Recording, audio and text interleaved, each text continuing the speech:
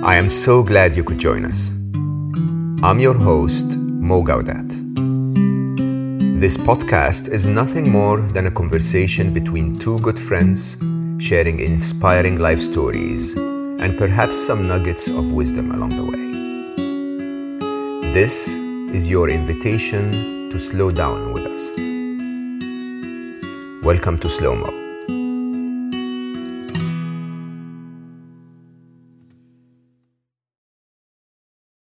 My guest today is a Theravada Buddhist monk, but not just anyone. It's the all-loved everywhere in the world, Ajahn Brahm. Ajahn grew up in London and earned a degree in theoretical physics from Cambridge University. Disillusioned with the world of academia, he became a monk in 1974 and trained in the jungles of Thailand under the meditation master Ajahn Chah. He is revered today as a spiritual teacher and guide and is abbot of the largest Buddhist monastery in the Southern Hemisphere in Australia. He's the author of many books, including Opening the Door of Your Heart, Mindful Bliss and Beyond, The Art of Disappearing, and Don't Worry, Be Grumpy. His public teachings regularly, when we were allowed to go and travel to physical places, would attract thousands of people and then be watched by millions of people online. Despite his status, he still lives in a very simple, small hut in the forest that he actually built himself and has no money or bank account and enjoys nothing more than a cup of tea and sitting in meditation. With us today is one of the greatest monks in our lifetime, one of the greatest teachers, Ajahn Brahm. That actually was a wonderful start for our conversation. Everybody loves you. Just for our listeners, of the 100 episodes I've recorded of Slow Mo so far, my producer and his girlfriend Mary decided to say, no, we're joining this one to tell Ajahn how much we love him and thank him for this. So Ajahn Brahm, I'm going to actually ask the difficult questions, not because I want them to be difficult, but because I'm actually very curious myself. I really need to understand a few things. Oh, please ask. Very good. Yes. So I want to start with the obvious one. In our world today, you're an amazing teacher who's spreading a message that is so positive around the world, and yet you're so modest and kind. I heard someone actually call you Ajahn Donut, which you laughed to because, because they basically said, well, a donut is round and sweet and... Round, yes, I'm holy. Yeah, exactly, and holy, and also soft on the inside. And I love that. And I love that humbleness and modesty. And yet we live in a world where it seems that many who have, let's say, little contribution to us as beings, to the entirety of our wisdom and awakening, if you want, seem to lack that modesty. There seems to be so much ego in our world. And I wonder, why? Why is it that those who are amazing teachers end up acting the most modest, and those who are maybe a little fluffy act so arrogantly and so self-centered? Where did our world go wrong? I once gave a talk many years ago, and the title was Ego, She Go, We All Must Go. In other words, our personalities and stuff, that can get in the way of kindness and communication. And one of the little ways of dealing with other people is realizing you're not talking to another person. They're listening with you. So it's not about you. It's not about me. Life is always about us, a wonderful relationship which we have with one another. And it's what's between us is most important, not me, not you, but the space which we create between us. And that bit of friendliness, the fun, the way you talk to a friend you've known for many years, that's the way you try and talk to everybody. So in your heart, you believe everyone is a friend? Yeah. And if you look at that friendship, I've been sometimes teaching in prisons, and where there's really gross people by their criminal record, but you look at them as a friend and they're so kind and wonderful to you. Maybe it's because not many people look at them that way. they respond with an openness. I heard you say that before, and it actually quite shocked me. There was once a story that you said in one of your teachings about how they almost attacked you, and you still acted with love and kindness. Well, they never attacked me, but they asked me once. He said, because I had a pen, something like this, which was not really a biro pen, but a security lamp. And they said, Ajahn Brahm, would you really be able to think of pressing that pen before we raped you? Because these were prisoners who had nothing to lose. And so they couldn't really add on any more to their sentence. They were going to die in jail. So they said, no, you probably couldn't. And they laughed, said, no, we're too fast for that. But they said, because you're kind to us, because you've offered us friendliness, we would always be friendly to you. And there's too many prisoners in this group who would protect you. They wouldn't allow you to be hurt. A lot of times, what you see in another person is what they show you back. If you're afraid of them and think they are going to harm you, then often they will. Do you think we can apply this to the world at large? Is this the reason for violence in our world? Yeah, well, I think a lot of violence is, again, very desperate people are being put in difficult situations. You give people a tiny bit of kindness and friendliness. You don't expect violence from them, but you give them kindness and respect. And that's what people give back to you. Now, how many people, they're not really respected in this world for some reason or another, because of maybe their religion, their garb, the way they look, just maybe some deformity or whatever, that sometimes they're afraid to actually communicate with kindness with someone. So to take away that fear, and just to respect what you see in another person, which is kind and good. A little bit example of that. I've got many friends in different religions. This was like one of the chaplains in one of the big private schools in Australia. He said, come and give a talk at our school assembly. It was all boys, very strong Christians. So when I went in there, they had to stay outside first of all while the kids got settled. I was outside with the principal, with the chaplain and just myself. And the principal turned to me and said, this is a Christian school. We're very devout, practicing Christians here. So when we go inside the main assembly hall, we're going to bow to the statue of Jesus Christ. But you're a Buddhist. You don't need to do that. And I told him, I said, I demand my right to bow to your statue of Jesus. And it took him by surprise. And I explained to him, there's always something in all statues, in all religions, in all beings, and all people. There's something there which I can respect. And that's what I'm going to bow to. Oh my God, that's so beautiful. That is so beautiful. The result of that, this very strong Christian, he came to my monastery 2 weeks later with a couple of busloads of kids from his school. I took him into the main hall, and together, I wish we'd have had his photographed. Together, we both bowed to the Buddha statue 3 times. There's little things like that, is little actions. I respect you. I can always find something to respect in somebody else, and that's what I bow to. I'm going to have to stay here for a while, even though that was not my plan at all. But I have a confession to make. So I was raised a Muslim, one of multiple of the unitheism. So basically the idea of one God and no statues. And for a while I had a Buddhist girlfriend who was wonderful in every possible way. And, on her birthday, I decided to take her to a Buddhist temple as her birthday gift. And I admit to you, at the time, because of the way I looked at life, I actually refused to bow to the statue. In my mind, my conditioning was, I'm not supposed to. The religion teaches me otherwise. And now you completely awaken me, because I love Buddhism. I love so much about Buddhism. I actually see so many similarities between Buddhism and Islam. Every faith, actually, there are similarities between them. And now you're saying if I actually put my heart to the respect I had, not the objection, so the positive and not the negative. So I have to admit in front of everyone that we're recording this for, I apologize. I bow in a ton of respect. That's an amazing lesson.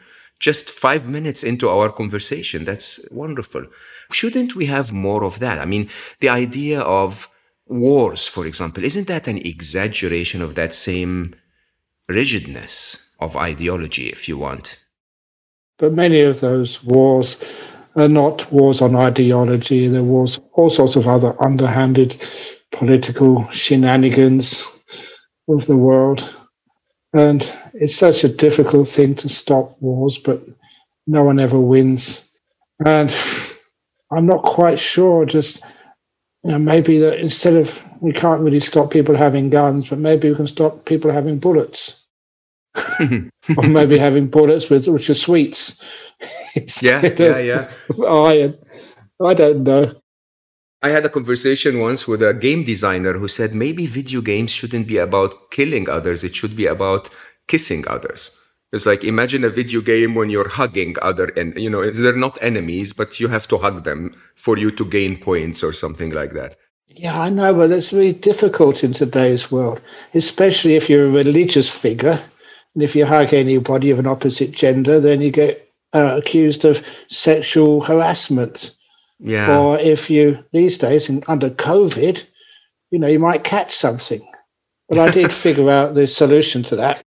Uh-huh. So, because even mugs like to hug. Mm-hmm. So I can't hug anybody else. You don't know what you might catch. So I put my arms around and I hug myself. Yes. And I can't get sued. I'm not going to sue me, and I can't catch anything I haven't already got. Exactly. Self-compassion is what we're aiming for. Hugging, yeah. Yeah. Let's stick with COVID and lockdown for a minute. Last year, I had a very strong intention of something I called half monk. In me, there is a very deep desire to find the silence and space I need to ascend and learn and become more connected, if you want, to what really matters. But at the same time, my lively everyday responsibilities may not enable me to do that for maybe a year to a few years. And so half monk to me was the idea of maybe I can have 50% of my life living the life of a monk and 50% engaged, if you want, which, by the way, is not different from what I believe you do in an interesting way, even though you're more on the monk side, but you engage in life quite often. You give a lot of talks, you're constantly engaged and so on.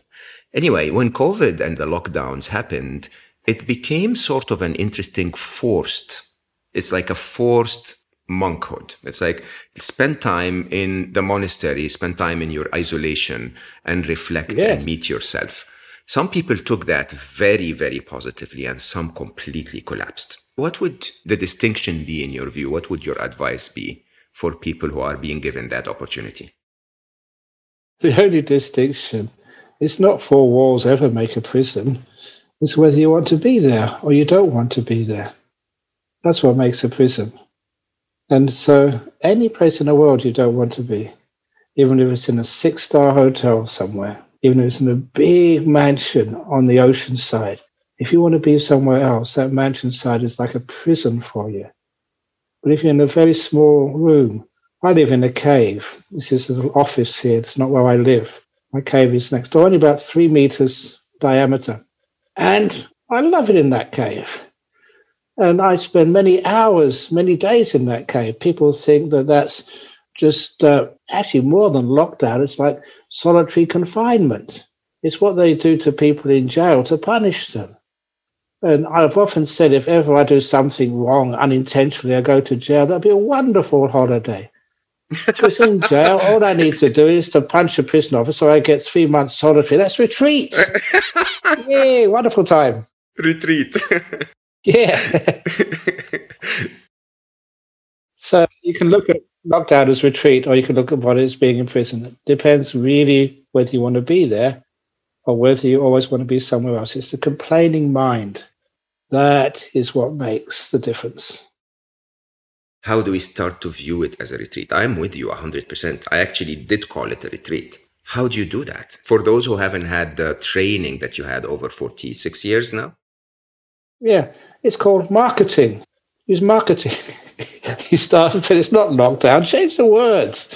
You can go on retreat for 2 weeks. You can have some rest for 2 weeks. I don't know, before COVID started, one of the biggest problems in the world for people was tiredness. And they didn't have enough time to rest or to do things. And our beautiful lockdown came. I call it beautiful. That's my marketing.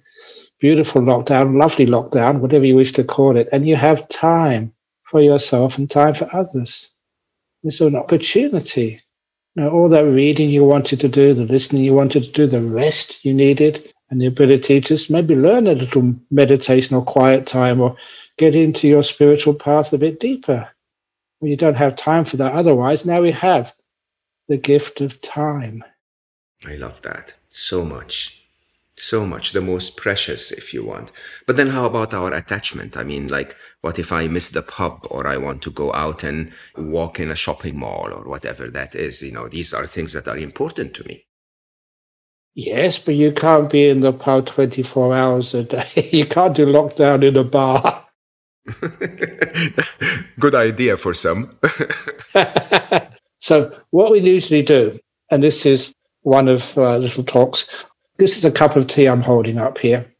And I often ask people in talks or in conventions, how heavy is my cup of tea? And before they answer, I give them the correct answer. The longer I hold it, the heavier it feels. After 1 minute, it feels really heavy. After 2 minutes, my arm is in pain. After 3 minutes, I'm in agony and a very stupid monk. So when this gets too heavy to bear comfortably, I put it down and rest. I only need to rest, in this case, only 30 seconds. And I pick up the cup again. It actually feels much lighter. Mm. That is what stress means in life. Stress has got nothing to do with how much work and how many duties you have. Stress happens because when it gets too uncomfortable to hold on to continue, we don't know how to put it down and rest for a few minutes. And for people who say, well, if I put it down and rest, the job won't get done, it's the opposite. If you take a rest for 15 minutes or 20 minutes, you go for that walk in the park, or you just sit down, listen to some soft music, or even better, meditate, you really relax. And after half an hour, your brain is re-energized.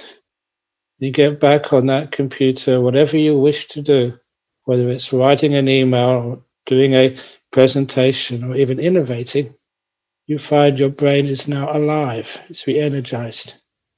There's too many people in this world, they work when they're tired. They think they have got to get something done, but you waste so much time when your brain is not ready to work. If you take a rest, meditation, take a bit of time off, and then you work, then I think you'll find that you get more things done. Your productivity increases, and the quality of your work increases. And you feel much better about it. And I think that's very sound advice. Yeah. You enjoy the life. We don't know how to rest these days. We don't, sadly. The whole purpose of Slow Mo, this podcast, is to tell people, regardless of how busy you are, there's always time to slow down. And I'm a successful businessman myself. I've had a very good career. And I actually agree with you 100%. It wasn't because I worked harder. It was because I worked on things that I loved and I rested. Yeah. Even today with my, very prominent startup that is hopefully going to make a big difference to the world, I make simple rules of I'll work only 4 days of the week and I work those many hours every day. And at the same time, of course, there are exceptions to that rule, but at least there is a rule to start. There is a bit of an expectation on my side that the rest time is included in my day. Let's go into the difficult question. I have been waiting to ask you this for such a long time. What is the mind? Seriously, what is the mind? Okay. Difficult questions need simple answers. Please. So, this was one of my friends from university. He became a diplomat, and when he had his first children, his youngest daughter was in grade 1 at school, and the teacher asked the whole class the question, what is the biggest thing in the world? And this was a group of 6-year-old children. One put their hand up and said, my daddy, my daddy, my daddy. It's the biggest thing in the world. Another one said, an elephant, an elephant. Another one said, a mountain is much bigger than an elephant. And the child of one of my best friends at university said, my I is the biggest thing in the world. And even the teacher didn't understand, what are you talking about? And this little 6-year-old genius, she said, well, my eye can see her daddy, my eye can see an elephant, my eye can see a mountain, and so much more. If all of that can fit into my eye must be the biggest thing in the world. It's a different way of conceiving, which gives rise to these moments of genius. My eye is the biggest thing in the world because everything can fit into it. And when he wrote to me and I received that lovely anecdote, I replied saying, almost right, 9 out of 10, because your mind can see everything your eye can see and things you'll never see in the real world, things you imagine. Your mind can hear sounds, real and imaginary, it can feel, smell, taste, and it has its own area of experience, its knowledge, its knowing. In fact, Mo, everything you can ever experience in your life can fit into your mind.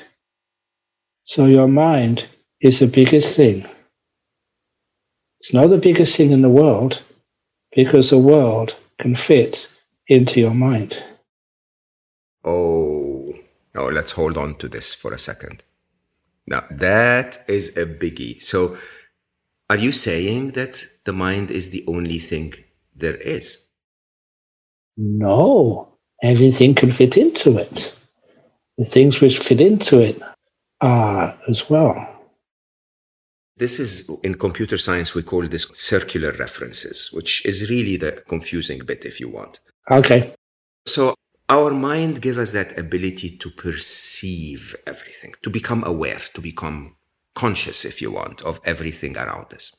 And in an interesting way, in some of the theories of physics, for example, without that awareness, nothing actually exists, which I know is very similar to Buddhism, the idea of the absence of objective reality, if you want. Yes.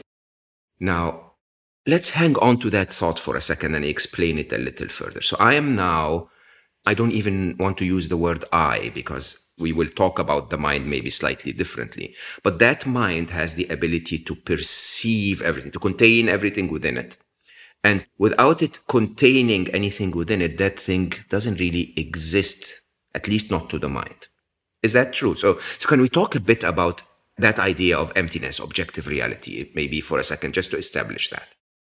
Yes. The objective reality is that when we are more empty, especially when we're not thinking so much and giving things names, we take out this terrible verbalization which we depend upon in our cultures, learn how to be silent rather than everything we experience, give it a name, think about it, try and find some conclusion to it. It's in the silence that all the questions stop. If you can look at this mind, another metaphor, it's not the same as the metaphor of great emptiness or the vastness where everything can fit into it. This is an old metaphor which people have used in all cultures throughout history, of looking at the mind as like a lake, a body of water. And so many people are concerned about the waves on the surface of that water, and that's called thinking. And if you go to a body of water and it's perfectly still, there's no waves on the surface at all, only then do you get this accurate, trustworthy reflection of the moon and the stars in the heavens above. Even small waves will distort that image. But so often when people meditate, they want to find some stillness, some spiritual reality. They find it hard to get beyond those waves. But if you just go just a few inches below the surface of the water, then there are no waves, there's no agitation. The agitation of your mind, which you perceive as thinking, is only on the surface. If you can just go, imagine that simile, that metaphor, just go a little bit beyond or underneath those thoughts, you get this wonderful stillness. And that stillness is not thought, but it is knowing. There is something there that we're all seeking, isn't there? There is stillness. It's obvious you're aware of that stillness. But when you ever experience stillness, please don't give her a name. Stillness is very shy. And if you give it a name and start thinking about her, she'll run away faster than you can imagine. That is very true. Everything we find, everything we perceive is perceived in that mind. So let me ask you a few questions. What is wisdom when it comes to our perception of things? That thing that we're all seeking, what is it? Wisdom is known by what it produces. And wisdom is not what produces your PhD. Wisdom is not. Wisdom is not what beats your opponent in an argument in a coffee shop. Wisdom is what brings you peace, that wonderful stillness inside, and that sense of problems and difficulties in your life and in the world disappearing and vanishing. Peace is known by its behavior, what it does, not by what it is. So if it creates calm and peace and stillness, sometimes, when I teach meditation retreats, some of the people who come on those retreats, they say, I love my husband, my wife, and my parents to do this. It's wonderful for them. How can I teach them or encourage them to learn how to meditate? And I said, just by you being still. And they will see by themselves that their wife, their husband, their father, even their employee is a much more efficient, kind, productive, and beautiful person. They will know the wisdom by how it affects you. But if you go back after a retreat and you're a pain in the ass for the people you live with, then that's not a very good sign of wisdom at all. Very bad marketing. Yeah, very bad, yeah. But within all of this, if stillness is achievable, so it's not easily, but so abundantly, why is it then that we're so engaged in everything else? Because we don't know any better. And it's just like the blind leading the blind, just people like sheep just following one another over the cliffs like the lemmings. But anyway, that's one of the reasons why I will now demonstrate what stillness is and how easy it is for you, Mo, to be still in those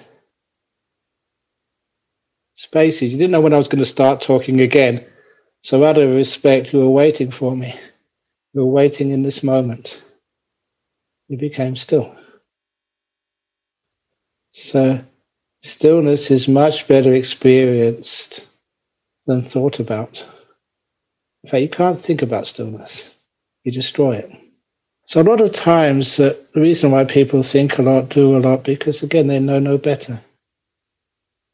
But now and again, you have these moments in your life, you've had many of them, I'm sure, where you've been sitting in a place, it's not necessarily scenic or beautiful. You've been sitting there and in your mind, you realize that there's no other place in the whole world you'd rather be.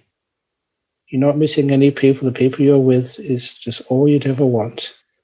You're not planning for tomorrow. You're perfectly in this moment, just happy to be here right now. You find the mind doesn't need to think. It just is. You find stillness comes. And if you can recognize the delight, the beauty, the joy of stillness, it's a very delightful place to be in. So much so that after a while, it becomes like a second home for you. You know how? Just to sit there, eyes closed, eyes open, doesn't matter. Just enjoy the stillness, to value it. And then, as John Lennon would say, let's give peace a chance. I'm totally with you. It's shocking, really, because almost all of the peace in the world is just available in those moments where we stop doing. And yet we're running around, we're busy, we're filling the day, we're, adding more things. And when we have a few minutes available to us, we play an audiobook and then we swipe on Instagram, and it's crazy. And in a very interesting way, it's taking away from one of the biggest joys in life. Yes. And again, it's because we don't value that joy of peace. And sometimes it's also we're afraid of that joy of peace. Because when you're peaceful, it's like mode doesn't exist anymore. And that really challenges our sense of identity. You can't do silence. Silence happens when you disappear. And for sometimes, that's very threatening for a person. It's like they're losing their ego. Even though it feels wonderful, we'd rather have our ego than have the joy of silence and things vanishing. That's such an interesting view of it. I never thought of it this way. It's because yourself as defined by you disappears that you don't want that to happen. Correct. Whenever you write down on a piece of paper who you think you are, it's what you've done, what you do, your qualities, all those things vanish in silence. But some will say it's also because it's very difficult. I mean, some people will say, once I try to achieve that silence, some little voice starts to chatter. Yeah, always that word. I try to achieve silence. To make that even more concise, there was a cartoon which I had up in our dining room for quite a few years. I think someone took it because it was too good a cartoon. Just 3 panels. And the first was this very angry man had a little poster, I want happiness, very angry. And he came to see a monk. And the monk took a look at that poster, I want happiness. First mistake, crossed off the I. So what's next? You've just got one happiness. Second mistake, want. Yes. And he said, what's left? Happiness. And the two were smiling. You can't achieve happiness. It's the achievement gets in the way. So you can be happy, but you can't get happiness. So happiness is a lot of time when your ego just is put down for a while and all you're wanting just disappears. You just put it down for a while. You don't want anything in the whole world. And your sense of self is just gone. You realize you are in this moment connected to the people around you, to your office, to me right now because you're right in front of me. And then when you just enjoy that connection and you don't want anything in the whole world, you find a beautiful sense of peace. You've got nothing to do, just to be. And before COVID time, I used to go to many cities. I've been through Dubai, but never into the city. Been over to New York and San Francisco and London and all these. But it's very rare in these big cities to see a human being. All I ever see is human goings, but very rarely a human being actually being here. I'm with you. Yeah. So I try and make sure I'm a human being sometimes instead of a human going. It is really what it's all about. Do you feel it gets addictive after a while? It's like that feeling of peace becomes a bit like heroin, if you want. Much better than heroin. That's a great statement. No, I'm saying this honestly, because this guy came over. He was trying to cold turkey from heroin. It's just a difficult thing to overcome. And I just gave him as much support as possible. Now, in a monastery, there's a very positive, supportive environment. Can sleep as much as he wants, doesn't have to go to any ceremonies or anything. Just drinking the peace. And he's getting really, really good at it. And then after a while, he came running up to me. He said, Ajahn Brahm, I just have to say this to you. I always thought that heroin was the highest pleasure in the world. But he said, no, it's not. So we just had a really, really deep, peaceful meditation. That joy of the peace, he said, was way, way more intense than heroin hit. And I've never taken heroin, so I can't sort of confirm that or not, but he was a very honest man. And I like to quote that. And once you start getting into it, the joy of silence and peace, that's why people will go for that more and more. and they would not want to destroy it. It's valuable. No, the joy which people have of a beautiful relationship, of being in love. It's so joyful. But why is it that people destroy it? Relationships don't last as long as sometimes they really should. And there's so much in our world. The most beautiful parts, like mountains and seascapes, we destroy. So it's nice to be able to, when we have peace and stillness, we don't need to put a restaurant on top of mountains or a flag on top of the moon. Just leave it alone. Oh, that's so beautiful. Just leave it alone. Yeah. Can we move from the what is to the why? So, why? Why are we here? We are here. It is to grow, to learn. And that's one of the reasons why that an anecdote, believe it or not, I was a school teacher for 1 year before I became a monk. That's where I lost all my hair teaching teenagers.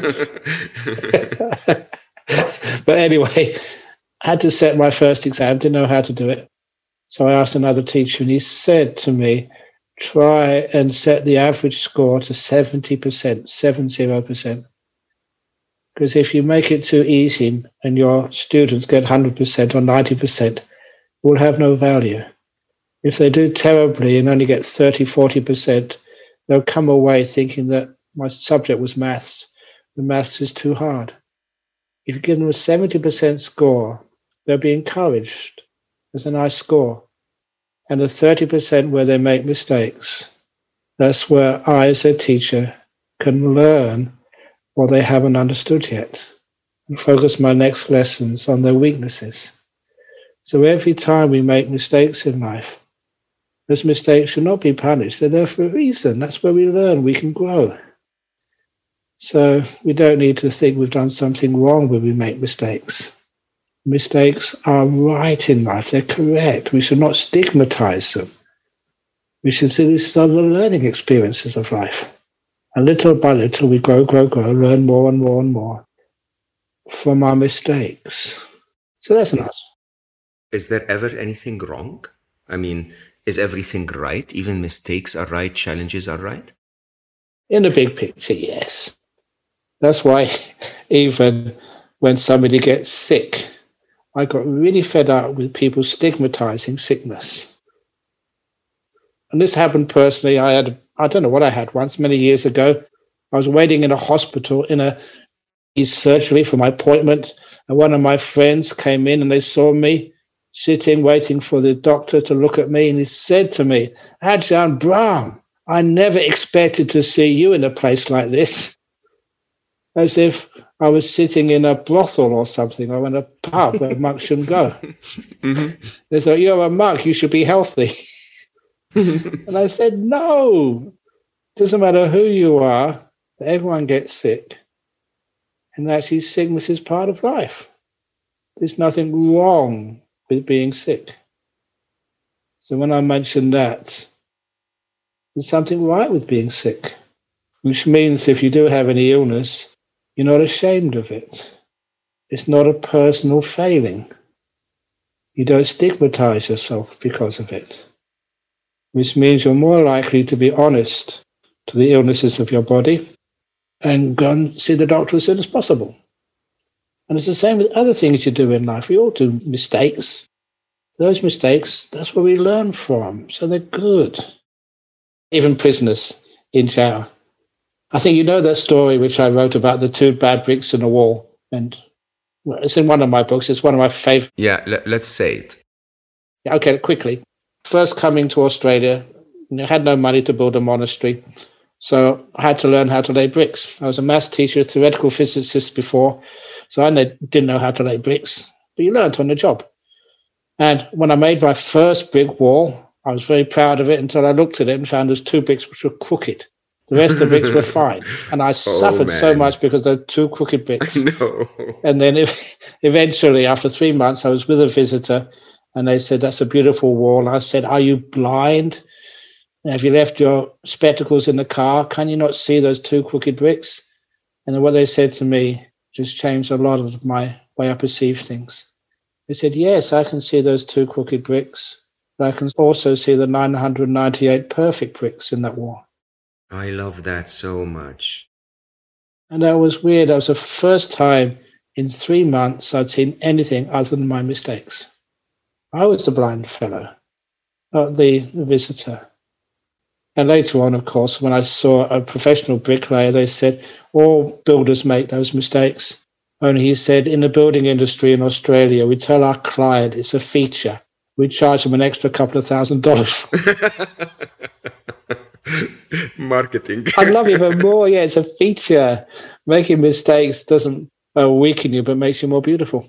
Anyway, I was saying this to going round to our local prison, and there's one fellow there, he's in jail for a long time. And he said, it was only 2 murderers, only 2 people I murdered. The 2 bad bricks on the wall. There's so many people I didn't murder. Okay, yeah, good point. He's understanding there's more to his life than those 2 stupid bad things he did. That's a very good point, actually. And sometimes, especially, mistakes that we can't even correct that are there, right? Yeah. You have to live with them somehow. And what about the additional 1,000 new bricks you can lay instead of just sitting back and thinking about those 2 that went wrong? Indeed, yeah. But let's go back to the why. You promised me I'm allowed to ask the difficult questions. Yeah, of course, yeah. So the why. The why, by the why I mean, so here I am, multiple interpretations. I'll go through this life, I'll learn from my mistakes. Some will say I go to heaven and hell. Some will say I perish and do nothing afterwards. And some will say rebirth and I come back. And there could be many, many other theories. Why? If everything is in my mind, everything is perceived in my mind, why do I need to come here in the first place? Why are we here? Yes, okay. You're not really quite sure why you are sitting in front of this machine talking to a monk on the other side of the world. But the point is you are here. And once you are here, it's what are you doing about this? I love that. The Buddhists have this great law of karma. And obviously when people are in really, really difficult situations in life, they often come to monks. They'll come to you. Give me some advice. What can I do? Why did this happen to me? Why am I here? And a lot of times you can sometimes say, well, but in the end, I try and get them back to this moment. I'm not quite sure why that happened to you, but here you are. What are you doing about it? Because the nice thing about things like karma, love, like duties, responsibilities, or whatever, there's always something you can do right now. Instead of thinking about where it came from, why it came from here, blaming yourself or blaming others. Here I am. Now, what are we doing with this? So the question is a bit off, the why. It's not going too far into the past. The right question is, what am I going to do with it? Yeah, what am I doing now? Ooh. Even more interesting. How do I be in this moment? Yeah, and how do I make this moment beautiful? How do we make this moment of lockdown and difficulty for everyone who's always looking at life and saying, not always, but often looking at life and saying, this is so unfair, this is not what I deserve, this is not what I want. How do we make it beautiful? Is life fair? Oh, this old prisoner once, he came up to me and he said it was unfair. He was being put in jail for something he didn't do. And he was being honest with me. He said he never did that robbery. And when I was thinking, what can I do to help him? He smiled at me and he said, but Ajahn Brahm, there were so many other robberies where I wasn't caught. I guess this is fair. Oh, yes. Karma works. Yes, yeah. But anyway, it's sometimes fair or not. I'm not quite sure why I have to do this, but here I am, I'm doing it. So I'm going to make the most of it. There is something it was Leo Tolstoy, which impressed me when I first read it as a 19-year-old. It was called The Emperor's Three Questions. And I turned it into a meditation technique, which is very powerful. The Emperor's Three Questions is what's the most important time? who is the most important person and what's the most important thing to do? And obviously the answer to the first question, when is the most important time, is always now, the only time you ever have. This is where your future is being made. Now, who is the most important person? That really shook me when I read the answer from this old Russian folk tale. The most important person is the one right in front of you now, whoever that happens to be. So right now, Mo, you're the most important person in the world to me. There you go, guys. Did you hear that? This is it. But not anymore. In 5 minutes, it'll be someone else. But that means you pay attention to people, so you can actually relate to people much better when you give them importance. And people feel that. They feel that you're actually listening to me, that you're giving me importance. That's respect. And the most important thing to do is to be kind, to care. And I emphasize that answer by the story of a young man knew since he was 4 or 5 and eventually became a doctor. And he came to me one day, he wanted to resign from his profession because he had a terrible situation where one of his patients had died unexpectedly, and he had to give the news to her husband. They'd only just been married a couple of years, they already had a couple of kids. And he had to tell the husband that the woman he loved so much, and the mother of his 2 children, had died. And it really cut him right inside so deeply. And he said, I can never do that again. So I have to resign. And then I told him, said, young man, you misunderstood the purpose of being a doctor. The purpose of being a doctor is not to cure people, it's to care for people. If you think that curing your patients is your main goal in life, you're going to fail many times. And you're going to be very, very, very disappointed many times. You can't always cure people, but you can always care for them. And caring for people makes all the difference in the world. If they do die, they know they've been cared for so well. And number 2, if you make caring more important than curing, you'll find you'll cure more people than you otherwise would. So, an example of the Emperor's 3 questions. Now is the most important time. The one in front of you is the most important person. And the most important thing to do is to care. It's the same in relationships. Don't try and cure your partner of their bad habits. Just care for them. So beautiful. Anyone that comes into your life, not just your partner. Yeah. And all those prisoners, I don't try and cure them of their bad habits, care for them. And those bad habits disappear by themselves. That's a wonderful thing to say. I wish I could keep you longer. I really do. But if I can't, I want to ask you one last question, which is, I think, one of the metaphors that completely touched my heart when you said it. I lost my wonderful son when he was 21, and I love him more than anything in life. And you use the analogy of the concert. Yeah. Which is so beautiful, so beautiful. If you would share it with us, if you don't mind. Yes, indeed. Because everyone goes to concerts, and some wonderful concerts in life you've been to. As a monk, I don't really go to concerts, but as a young man growing up in London, I went to so many wonderful concerts. I was at the first concert of Led Zeppelin, the Marquee Club. Oh, lucky you. Yeah. I still remember that. That's karma. With that one concert, you don't have to go to other concerts afterwards. You see, this is it. No, you do. Anyway, you maybe not have to, but you do. But after the concert was finished, you'd clap, you'd shout for more, whether it's a classical concert or a folk concert or whatever the music was. And you'd always get the encore. And you listen to that encore and enjoy the music again. But you always have the time when the performers have to go home one way and I have to go home another way. And you knew you would never see that band in the same way again. But that didn't matter. After a great performance, I never ever cried. I never felt sad. I felt so lucky, so privileged to have been there at the time and listened to some of these wonderful, wonderful bands, singers, musicians. And remembering all those wonderful performances gave me so much happiness. And I realized that that was with the people I know in my life. My father died, my mother died, many other good friends and relations passed away. And my father died when I was only 16. And I never, ever cried at his funeral or afterwards. I wasn't suppressing anything.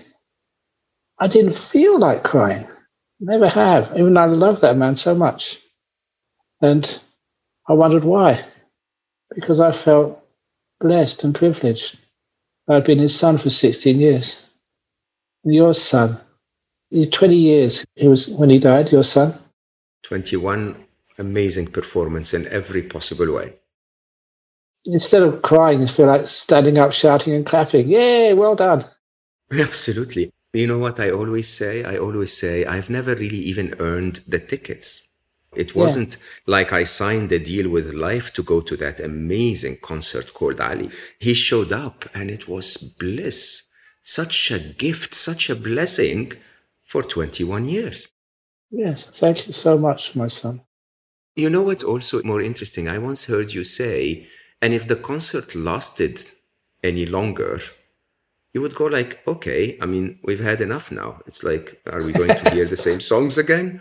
You know, it's really interesting when you think about it, that when things come out of our life, we forget the beauty of having had them, and also the fact that as life continues, there are other things we need to do, right? There are other things we need to experience, other concerts that we might be invited other people who come into your life are really, really important. And if you're too busy grieving for one person who's left, you can't enjoy and love the new person who comes into your life. I had you in my life for an hour, the most important person in my life for the last hour. I think you can feel how much love in my heart I have for you, how much respect and gratitude I have for your being, for just being there and sharing with us. I think it's so kind, so wise, and it's so easy to be with you. And it's amazing that beings like you exist. I am so grateful for your time and for what you've shared with us. It's been wonderful in every way. And for those of you who have joined us today, I hope you have felt the beautiful, beautiful energy of Ajahn Brahm as much as I did. And I hope that you found a few nuggets of wisdom in this conversation. Find me on social media and ask me anything. Tell me what you think of Slow Mo. Mo_Gaudet on Instagram. Mo Gaudet on LinkedIn. M Gaudet on Twitter. And mo.gaudet.official on Facebook. And do keep the conversation going. Invest in your happiness. Be in the moment. And do help me, please, by rating this podcast 5 stars if you haven't already. And sharing it with others to make them find a little bit of peace in their life. Remember, if you're very busy today, then maybe it's a better reason for you to find a few more minutes to slow down. And I love you all for listening, and I'll see you next time.